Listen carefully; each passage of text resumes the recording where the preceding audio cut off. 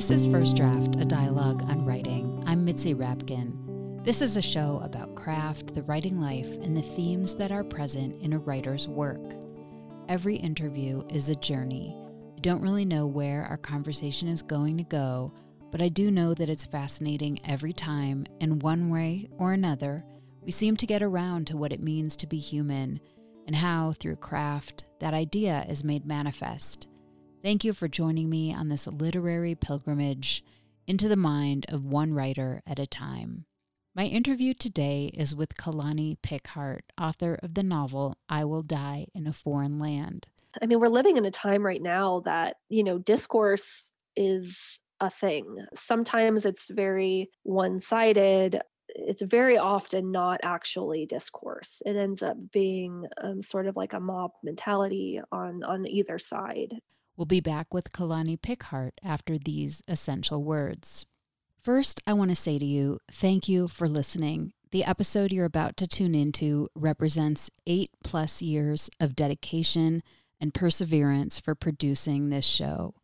In addition to conversations that go into depth about a writer's work and obsessions, this show and every interview it features aims to embody the values of honesty, vulnerability, curiosity, and connection.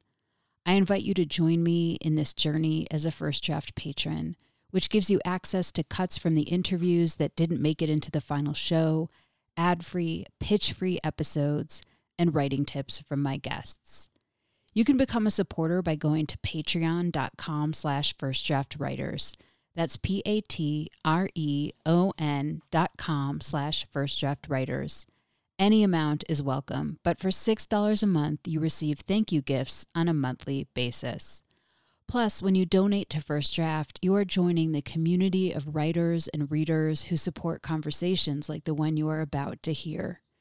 With your donation, you are saying yes to continuing the space of honesty, vulnerability, curiosity, and connection that each show reaches to achieve. You are the scaffolding that holds up this platform, that shares the insights and challenges of the writing life. So please go to patreon.com/firstdraftwriters. And let's be honest, there is so much free content out there. In fact, what you are about to listen to is free, but it is not without expense in hard costs and labor to make. Don't get me wrong, producing these interviews is indeed a labor of love, but there is an incredible amount of labor involved, time and effort, planning and schedule wrangling across time zones, from Colorado to New York to London to Tel Aviv to Auckland and back again.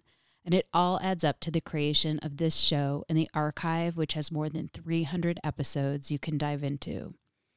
I put so much care and effort into this show, and I hope you can tell with every episode. The process begins when I select a book, contact the author, schedule the interview. Then I read the book, take notes, conduct research, have the conversation, and edit the show. This takes equipment, organization, more late nights than you can imagine, and a lot of heart and sweat to come to fruition each week. And there is no staff. I am the show from start to finish. I know you may not be in front of a computer right now, so why not write a note on your hand or set the alarm on your phone to remind yourself to donate to First Draft when you get home. Please beat the odds of having to listen to this 7 times before you join the First Draft community. Go to patreon.com/firstdraftwriters. Please stay tuned at the end of this show. I'll offer recommendations on an episode in the archive that is similar to the one you're about to hear. And please rate the show on iTunes and tell everyone you know to subscribe. And thank you for your support and for being here with me today, right now, in this moment. And on to the show. My guest today is Kalani Pickhart, author of the novel I Will Die in a Foreign Land. Pickhart earned her MFA in creative writing from Arizona State University and is the recipient of research fellowships from the Virginia G. Piper Center and the U.S. Department of State Bureau of Intelligence for Eastern European and Eurasian Studies. I Will Die in a Foreign Land takes place in 2013 and 2014 in Ukraine during the protests in Kiev against then-President Yanukovych's failure to sign a referendum with the European Union opting instead to forge a closer alliance with Russian President Vladimir Putin. The story centers around 4 different characters who have some relationship to the protests, which started peaceful and turned violent. The 4 characters whose lives are changed forever over the winter of 2014 include Katya, an American doctor who was born in Ukraine, Misha, an engineer who grew up near Chernobyl, Slava, a young activist, and Alexander, a former KGB agent who joins the protests at Independence Square. We began our discussion with Kalani Pickhart sharing that she had no background in Russian or Ukrainian history. I don't actually. When I had the idea for this book, I'd seen a documentary called Winter on Fire, Ukraine's Fight for Democracy. That's actually on Netflix. And I had just started my MFA program, and we were in a novel writing workshop. And there was something about the story that, really moved me. Just all of these young people heading to Maidan to protest their government. And the way the government responded was horrific to me. And I mean, as far as like family history goes, I do have European roots. So my dad was born in Vienna, Austria, and he lived there until he was about 12. And his mother, my Oma, her family were originally from Serbia. So we have some Slavic roots that go back a few generations to a little Serbian village, Chervinka. So I've been interested in Slavic history, but in terms of prior knowledge before beginning this book, I had very little, and it was a really intense research project for me as well, because it was really important for me to try and get as much right as I could, not only in terms of timeline and fact checking and that sort of thing, but also just like the emotional movement of the book for Ukrainians and even some Russians in writing it. So it was really important to me to try and get into the world. And I made some trips to Kiev, and I also went to Prague on fellowships to do research for this. And I took a very intense Ukrainian language class before I went to Ukraine. So I'm a bit rusty. But once I felt as I was getting into the language, and especially when I went to Kiev and I was there, I felt so much more connected to place and people. So, for people who aren't as familiar with this struggle in the mid-teens and your experience watching that documentary, was there a moment watching the documentary where it was like in poetry, there's a volta where things turn? Was there a turn for you where you're just like, I'm going down this path and I can't go back? And can you share either what that was and then a generalization of what you've learned about this time?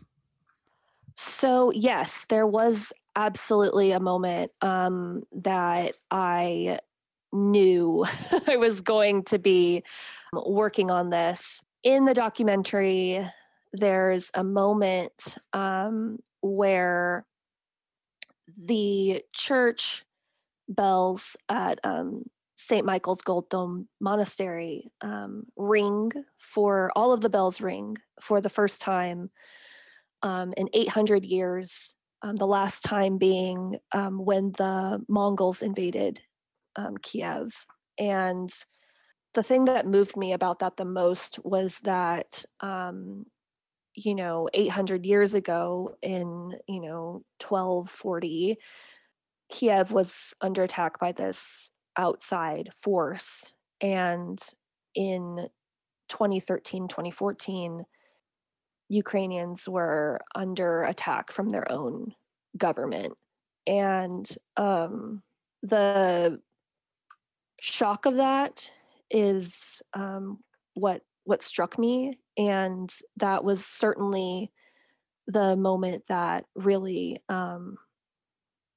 pushed me and moved me to keep going on this project, is to think about the historical significance of that, and how that particular church had functioned as a refuge for people against the government. That was really especially moving for me. And yeah, that's mostly where I knew. I'm wondering if you could read the prologue. Prologue. Enter Kobzari singing. Where does it begin? Ah, it depends on who you ask. It could begin with Scythians and Simians, Slavs and the Rus, Queen Olha, Vladimir the Great, Yaroslav the Wise. It could begin with Key, Ilya Muromets, the Cossacks, the UNR, the UPA. One thing is certain, it doesn't just begin here, my friend. It doesn't begin or end with Stalin. It doesn't begin or end with Yanukovych or Poroshenko or Zelensky. It doesn't begin or end with Putin. The war has always been quiet, like a pulse. It can be forgotten. Unnoticed, like a pulse. We can feel it as long as we're still here. Lean your ear into the chest of a corpse and you'll hear it. Emptiness like an echo. Have you ever listened to your wristwatch when it stopped ticking? The sound of it, that aching hollowness, like a dry fountain cracking in the sun. We've known thirst. We've known hunger here. Ah, my friend, you ask us where to begin, and how can we? How many times have you carried your dead through your streets? We sing the history of Kiev. Come, and you will see.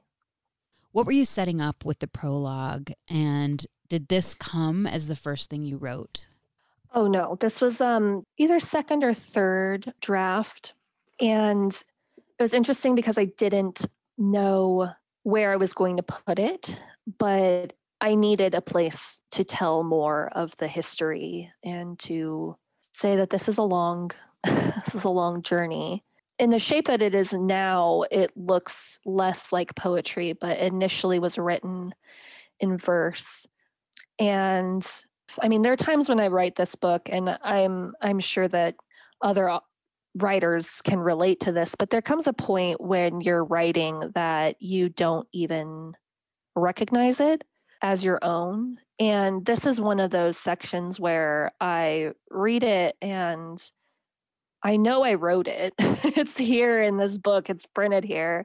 But there's something otherworldly about it where there's something bigger than me that was moving this story along. And I can't tell you where the idea or the inception comes from because so much of this book, I think, in these moments with the prologue, some of Alexander Ivanovich's recollections and theorizing on the way of the universe were completely beyond me. The history aspect of this, I had written this much later than the first draft, and I know this because of the extensive history that is sort of recounted here and all of the players that made an impact on that history. I read this really amazing history book on Ukraine that I found in Prague. It outlined the entire, from the very beginning of time to now, and I believe it ends similarly to where my book ends during the war. There's something about it that I both feel especially connected to it and moved by it, and at the same time, this is one of those instances of the book where I feel like it's just that it's as if like this spirit, this voice of Ukraine, this Kobzari, was sort of just speaking through that needed to be told. What is Kobzari? The Kobzari were essentially bards and would often sing stories and the history of certain battles and anthems for Ukraine, songs for Ukraine.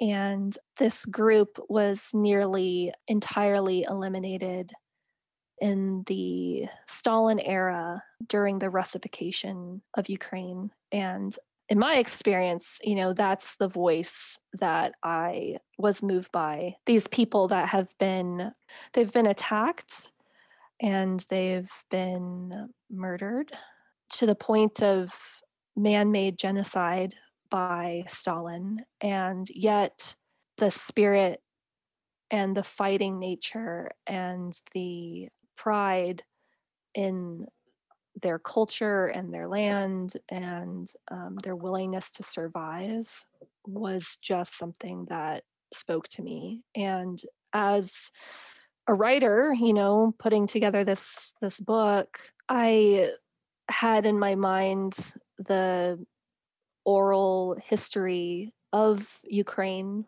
here. And I read and listened to many folk songs, and the title of the book comes from a folk song. Um, and yeah, the oral history, the oral poetry was incredibly important to the book. And that's how the Kobzari sort of entered the picture. The heartbeat of the book is really these four characters: Mhm. Katya, Alexander, Misha, and Slava.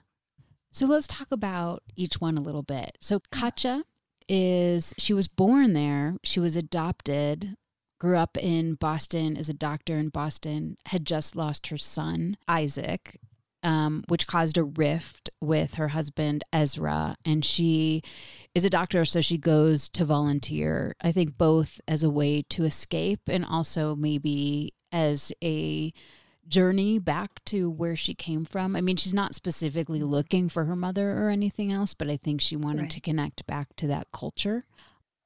Katya was when I was first drafting this, Katya was my rock. I had two characters. I had Alexander and I had Katya. And because I'm an American writer, I needed some way to enter the story as an American, as an outsider, somebody who cared and felt connected to things. And in Katya's case, it's more real. Her heritage is Ukrainian, but Katya was really the way that I could be an outsider in an environment that I was completely unfamiliar with. And her story of loss didn't come to me quickly.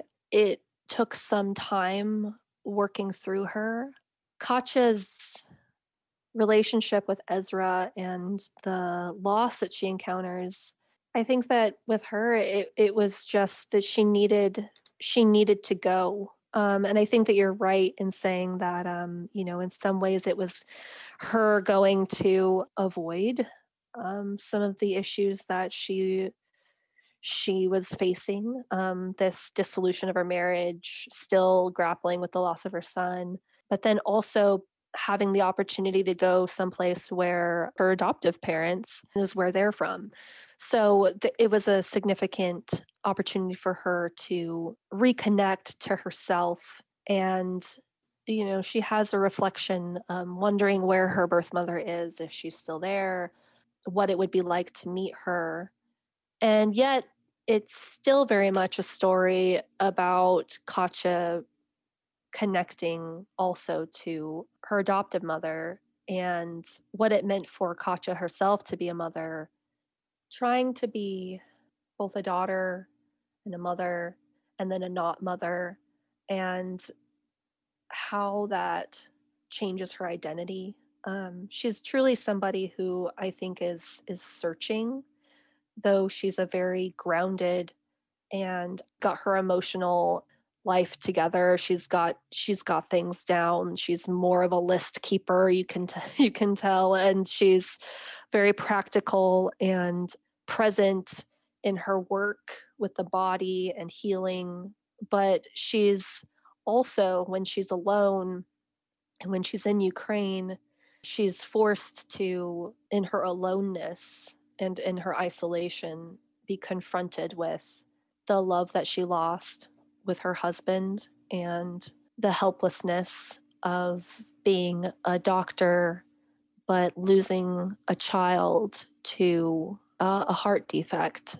So her struggle is always going to be grounded in the body and her resistance to indulging into her emotional life, and her emotional upheaval is something that becomes very real for her when she's out of her element. You mentioned Alexander, and he is older. He served in the KGB and was Yeah. went to Czechoslovakia at the time, Czechoslovakia, to spy, and had a lot of loss in his life. Lost a child, lost a wife, lost another woman he was with, lost a daughter. Not that she died, but that he didn't know where she went. Can you talk a little bit about his journey? Alexander, as a person, he grew up in the family where his father was a military man and respected in the Communist Party. And, he grew up and he wanted to be a good Soviet. And with him and his story of his teacher coming into his life, his piano teacher, and encouraging this worldly perspective, ultimately ended up influencing Alexander more than he initially realized. And I think that that's why his piano teacher sort of bubbles up in his story as he's, saying these recounting these stories through an audio cassette. And as he's sort of going through this process of telling the story of his life, I think that it becomes more real for him, the way that women that he's loved have influenced him, his sister and his wife. And as he's much older now and can look back and deal with the loss of his child Zoya, the first daughter that he had, and deal with his wife's suicide, I think that he ends up just realizing how his expectations of the world were completely upended, and that how different it is to be a living being in the world and to fall in love and to lose so much. At what point do you stop believing in your childhood ideals and become an adult? As an old man, he's looking back and seeing both himself as a child and wanting to still believe in that Soviet past and the work that he was doing. But he's also grappling with the fact that the women in his life, in some ways, completely upended any expectations that he had for the world. And the world that he had been picturing was a very masculine, militaristic world. And as soon as he starts to see that there's more complexity there, it's often associated with his sister, and then later the loss of his daughter. She disappears, and the unknown of that, and the true loss of never knowing her. If he had any perception of having any control, when he rode in on the tanks in Prague as a young soldier, it has been completely broken down year after year after year. He would go to Maidan and play the piano while Mm-hmm. people were resisting. It was kind of this beautiful kind of final act for his life, and Mm-hmm. maybe an act of redemption. Yeah, yeah. I mean, he's getting these flashbacks of being in Prague on a tank, and then now he's playing the piano in the streets of Kiev. Instead of being the oppressor, he's an outsider, but he sees his role as something that can be more uplifting. And yeah, I do agree, it's a story of redemption. It's pretty powerful in that sense, and, I'll be honest that I did not, initially have Alexander be the pianist at Maidan. This didn't exist in the draft before, the galley. I mean, it was my work with, my conversations with $2 Radio in opportunities for revision and reworking it. And there was a pianist at my dawn that was briefly mentioned at one point in the book, but my editor was able to see like, well, what if this is Alexander, and what if he is actually the one playing? And it was sort of like one of those incredible like light bulb moments, and I was so grateful to have Eric read this book and be sort of brave enough. I mean, it doesn't seem like it, but it was such a big revision at the time, an undertaking. And there's certain parts of the book that are just very new in his story in order to sort of contextualize him at Maidan. And that first section, the captain, didn't exist before the galley. So it ended up being a logical move for him. And I think it does truly illustrate an arc for him from being this outside oppressor to then being an outside supporter of the people and the country that he's living in. And $2 Radio is the publisher. Yes, yeah, $2 Radio. Yeah, they're amazing. Yeah, we can talk about them, but I want to finish with the last two characters, which are Slava and Misha. So Slava is fighting for the Ukrainians, for their independence, for their democratic cause. And she had a really tough life. Her mom left her, sold her into prostitution. And that fate was not uncommon for some young girls at that time. So talk about, if you will, Slava. Slava was my problem child of the book, in the sense that she was definitely the character that challenged me the most. Her story changed so much. I knew that she had some horrible past, but I also knew that she was a longtime citizen of Ukraine. And I had the most difficult time trying to decide, like, does Slava stay in Ukraine? She ultimately ends up leaving, and she ends up in the United States towards the end of the book, but there is a sense that she is going back, and there is like confirmation that she is going back to Ukraine. But I truly did not know what exactly Slava's story was going to be. I knew that she had sort of unconventional views on love and relationships, and that she was this just a complete independent soul, and sort of went by the beat of her own drum, and had gone through unspeakable difficulties, and now chose to fall deeply in love over and over again, and have many partners, and that sort of thing.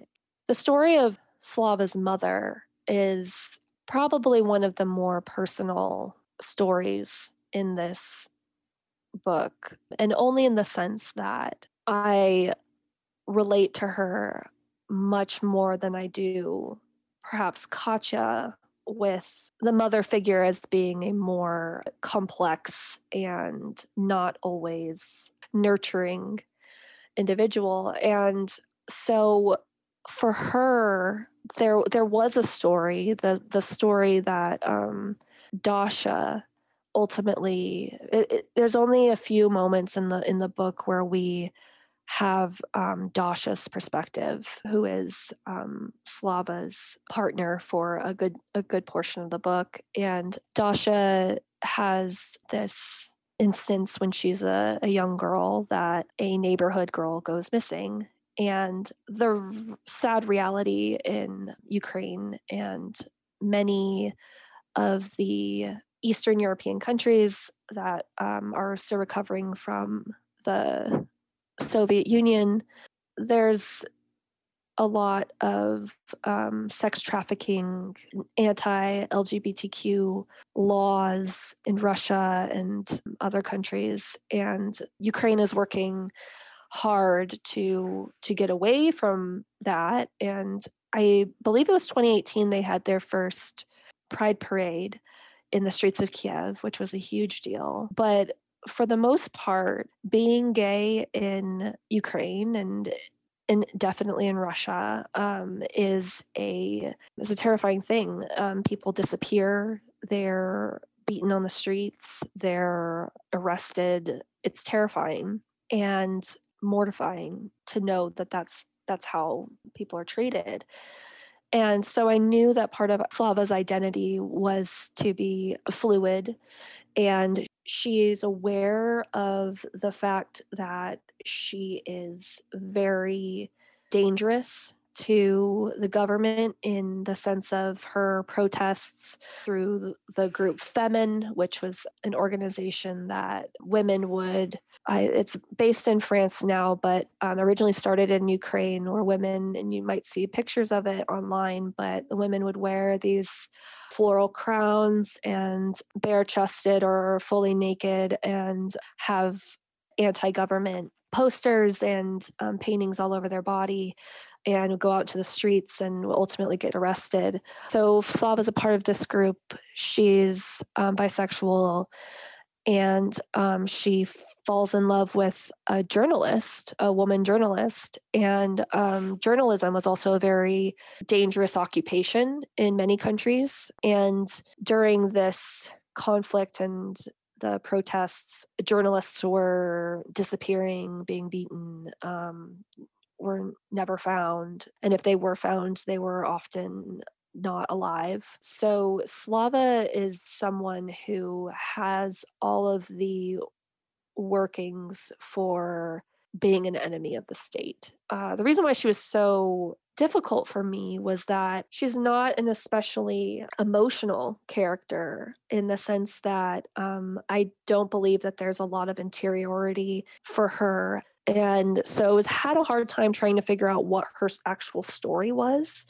So I knew these things about her as a person, but for me, I was having a hard time trying to access her. And every time I'd go down to write, I'd be like, okay, Slava, like, tell me who you are. When the story of her childhood trauma and the relationship with her father sort of also emerged in her history in Odessa, that really like unlocked some context for her. And her story does contrast Katya's in this sort of like matronly or nurturing sort of mother figure that wants to be better. And Slava, on the other hand, is this incredibly feminist woman, and yet has a fraught and dangerous relationship with her mother. I think that she, distrusted her father in many ways too. She had to grow, I think. And I think that so much of her strength and her personality and her avoidance, I think, of her past is because of her mother. She's, I think, made a stronger woman and a more accepting woman of others, and is constantly being challenged by people. And but she was my little rebel, and I'm pleased with how her story ended up showing up on the page, because hers was definitely the most difficult to write, in the sense that she was the hardest for me to access. And I wanted to tell her story. It was just incredibly hard to sort of get inside of her mind and understand, why was she protesting? Why was she fighting so hard? And it's because of her mother and the way that she'd been treated and the way that she saw other women being treated that caused her to be the woman that she is. And then there's Misha. And Misha grew up in Chernobyl and was there his father was working at the plant when the accident happened. He is Mhm. also fighting for the Ukrainian cause. He also has lost his wife and has had, so much loss and pain in his life. And he is immediately, we see his connection with all the other characters. He Yeah. meets Katya at the hospital, Alexander's at the hospital, and he's friends with Slava. Yeah, Misha is he's another rock in the book for me.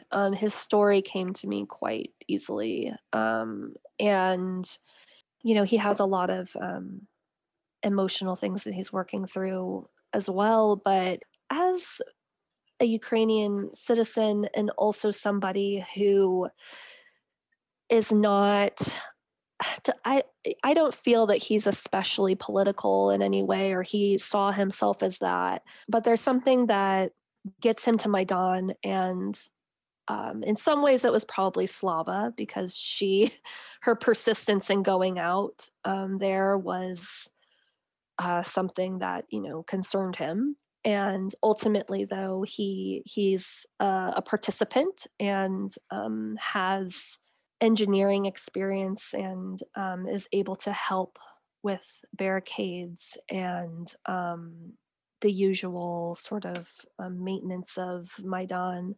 And he has this sort of steadying presence.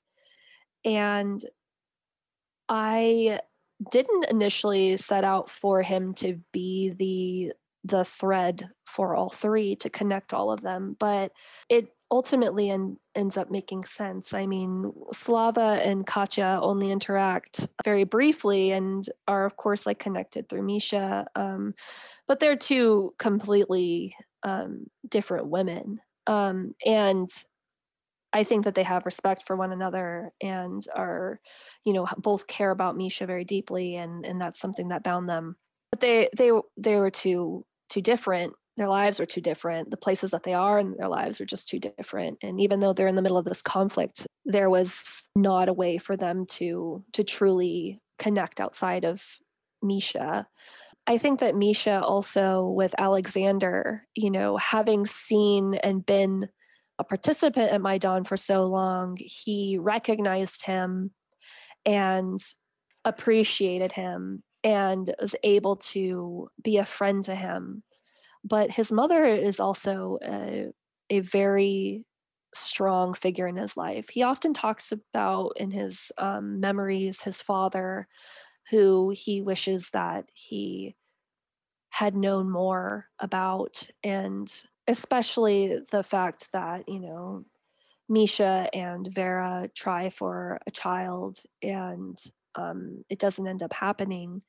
He sort of mourns the fact that he is not a father and he's lost his father. But his relationship with his mother, who is also a survivor of Chernobyl and ends up ultimately returning to the exclusion zone to live there, and this is like a real thing in Ukraine and in Pripyat, is that there are the older generation has returned, or there's a number of people who have returned to live in their old homes where generations of their family had lived. And though it's completely poisoned with radiation, in my research that I found that was quite moving to me was that these Samozli, which are the people that lived there, and mostly are women, older women.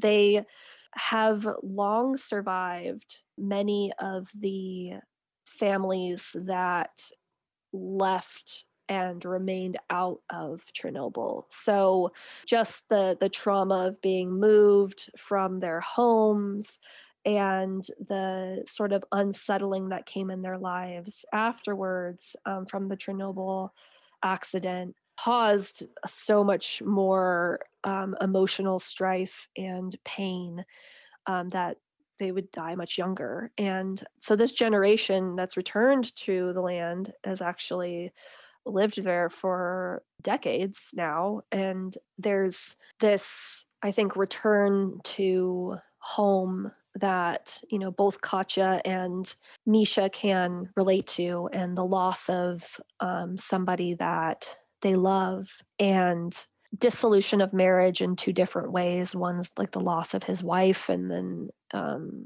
to illness. And for Katya, it's the dissolution of her marriage to the loss of their son. They connect over the fact of being and not being parents simultaneously. So when Misha invites Katya to be with his mother and meet his mother in the exclusion zone, I think that it shows not only his admiration for his mother, and his perception of the women in his life are just incredibly strong. And even though he has no father, and much of his story has to do with the lack of male influence in his life, he, like his mother, is very stubborn and very grounded, and I think takes a lot of influence from her. And he's also just a pleasant person. So he was actually, when I worked in Misha's parts, he was a fascinating character to work in, because he was the most he comes off as the character that knows everyone. He's got friends in Chernobyl, he's got friends in Donetsk, he's got um, friends in Kiev, and he's just the person that brings all these different people, all these different walks of life together. And I think that part of that is just his appreciation for human life at a very young age. Those are the four main characters. And then how they interact and, what happens is then, we talked about them, maybe the heartbeat of the book. That's, the movement of the book. And something that came up in one conversation, I think, between Slava and her lover, but was something that reverberated throughout the book, was this idea of like, whose side are you on? And, Yeah. Misha had a friend from childhood named Peter who he was friends with, and Peter fought for the Russians and Misha fought for the Ukrainians, and they just decided it would be that way.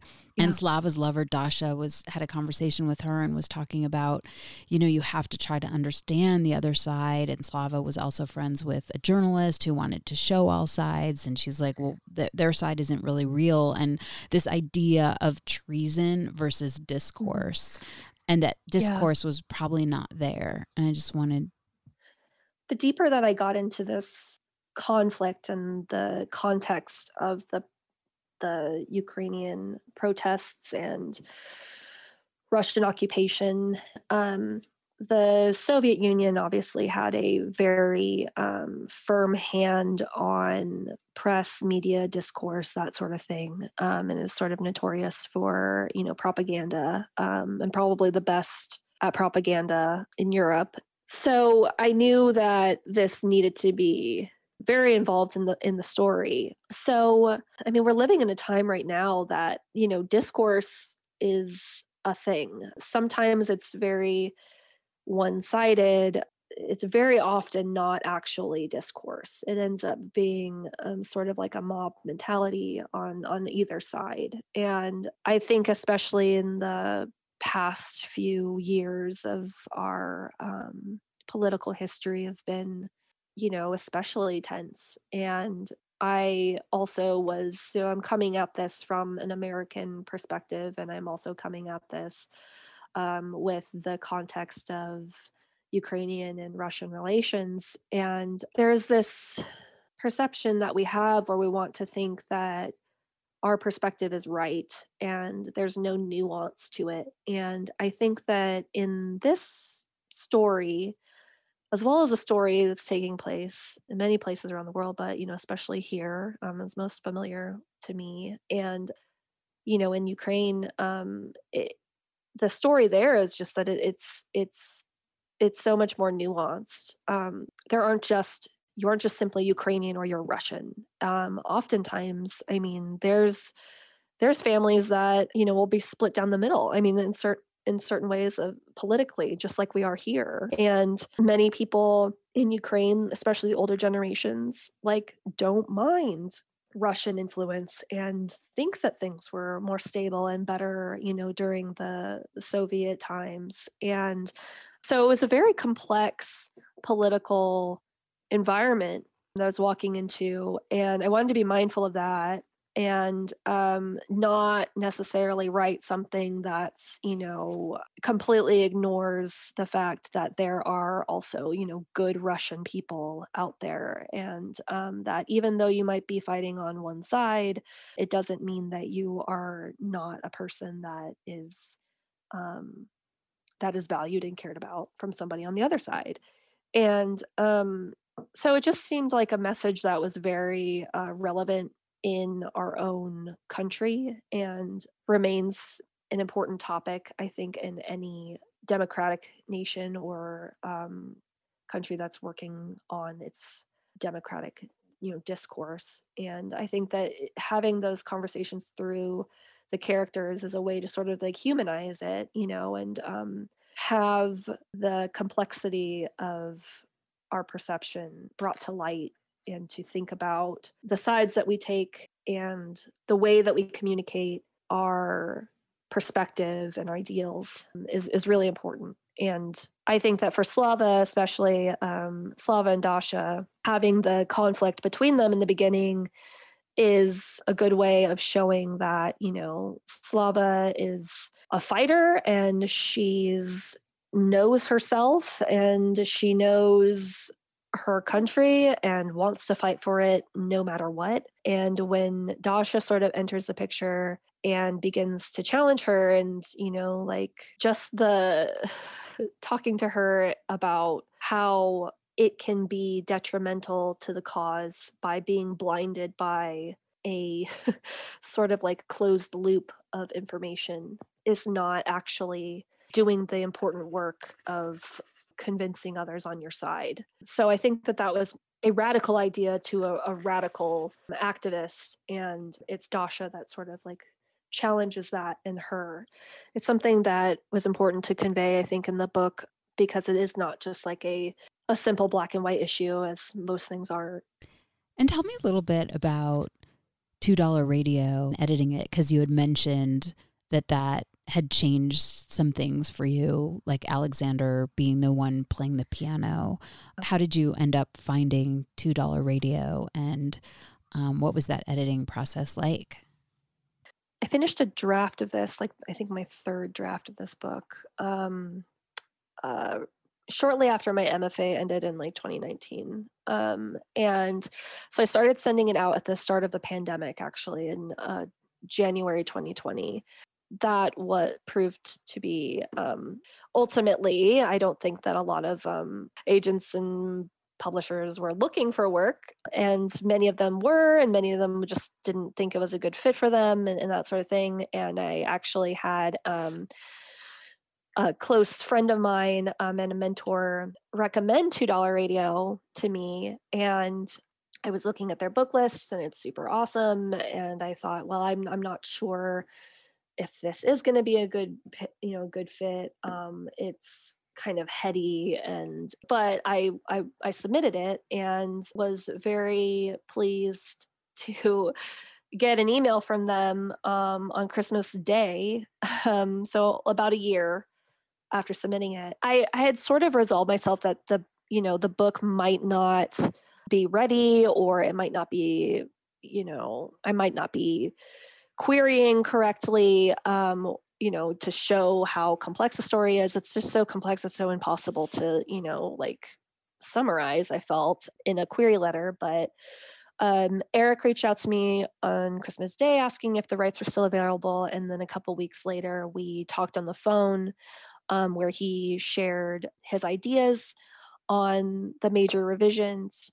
And I ended up leaving that conversation feeling excited again for the work, and feeling good that somebody cared about it, especially, getting a slew of rejections or just non-replies, can be challenging, especially for something that you've put blood, sweat, and tears into. And but he just really got it, and Eliza got it, and those two worked with me. Eric and I worked on many of like the big things that we change, like the Alexander story. We did a number of reworking on Slava. Her conversation and everything with Dasha did not exist. That confrontation that Dasha and Slava have, that whole scene did not exist until $2 Radio stepped in and just sort of gave the book a little bit more continuity and flow, and brought out, I think, the best parts of it. And later on, Eliza and I worked on copy edits, and she was incredible going through fact checking things. We were working on that up until the end of last month. It's been like a real joy working with them. And they understand the business, and they also understand that I'm very new to being an author and being published. And, there's not very many of my short fiction stories out there. This is kind of my big thing. Which I know is not usually the case for many fiction writers. I've been very fortunate that they've seen something in this work and took a chance on it, and that they care about it and love it and want it to do well. It means so much. Can you read a passage from an author that speaks to you or influenced you as a writer? The passage that I'm going to read is it's an excerpt from The Cathedral of Mist, which is a book of short stories. It's printed by Wakefield Press. And this particular story is written by, or this particular collection is written by Paul Willems, who was a Belgian playwright. And so what I'm going to read here is Requiem for Bread, which is translated by Edward Gauvin. Bread should never be sliced, my grandmother says. It must be broken. And she takes the knife from my hands. I say nothing, silent in the presence of sacred words. I ask my cousin to explain. She is 12 years old. I trust her because of her eyes. Great big eyes with bluish whites and moist, glistening irises each night paints anew with India ink. She considers. I feel like she is about to unveil one of the secrets of the world to me, one of those secrets guarded by dragons. She says, when a knife touches bread, the bread screams. A short while later, my cousin and I play at leaning out the fourth floor window. She slips and lets out a scream, a feeble scream. But right away, I know it as the scream of death. She crashes into the sidewalk. Tell me more about why you chose that. Well, sorry. This is actually, I love the minimal descriptors in this piece. I love that this is just the first sort of scene, and this story is actually told in a series of vignettes. But I love how spare it is. That's oftentimes in my own writing, I'm asked for more details. So when I read a piece like this, though, I'm moved by how powerful it is and how little is delivered. And yeah, I think that it's just it runs in a full circle. It's a tight scene, and it just got me in the sense of how precise you can be with language, and intentional, and how much emotional movement can take place in a small amount of space. Can you read something that was tricky or hard or changed a lot from the first draft that you wrote? Yes. So I am actually going to read just the end of a section here from the book in the beginning. It's just shortly after the prologue, and it's a section called The Captain. The street piano was where it always had been. There on Khrushchev, where he would play day after day, abandoned by some unknown donor, the light oak top, bored, bent from weather, the epoxy chipped and worn. He wipes the seed of snow, lifts the cover to expose the white teeth. He warms his hands with his breath, his gloves black with the fingers cut. He twists a ring on his finger, his father's silver ring. A crowd gathers as he begins to play. Tell me why you chose that. I chose that portion because Alexander wasn't initially supposed to be the the piano player at Maidan. He was actually just shows up at the monastery in the original version, and this last revision, this past year, major part of that has been finding opportunities to make this seamless change of Alexander actually being this pianist at Maidan. And so I read that because it was a very exciting moment. It was the first thing that I wrote after having a conversation with Eric about having Alexander be that person. And so I'm both very proud of it, and it did not exist before the galley. Where do you write? I mostly write in bed with my headphones on. What do you do, or where do you go to get away from writing? I usually go to the movies. Who do you show your work to first to get feedback? I go to my friend and mentor, Jenny Irish. She's my number one. How have you dealt with rejection? I've put it on a wall. I print out the rejection slips, put them on a wall in my office, and I look at them until they become wallpaper, and I just keep going. And what is your favorite word?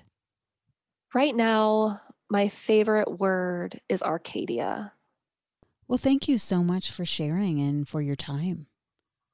Thank you so much for doing this. I really appreciate it, and I'm very excited to have talked to you. If you like today's show with Kalani Pickhart, author of I Will Die in a Foreign Land, check out my interview with Julia Phillips on her novel Disappearing Earth, which takes place in Kamchatka, Russia. We discussed how human connection can heal us, Russian politics, missing girls, and structuring a novel by months of the year. You can find that interview and the entire First Draft archive of more than 320 interviews at firstdraftwriters.com. You can stay tuned to First Draft on social media on Facebook, Twitter, and Instagram. Just look for First Draft ADOW. You can email me at firstdraftwriters@gmail.com anytime.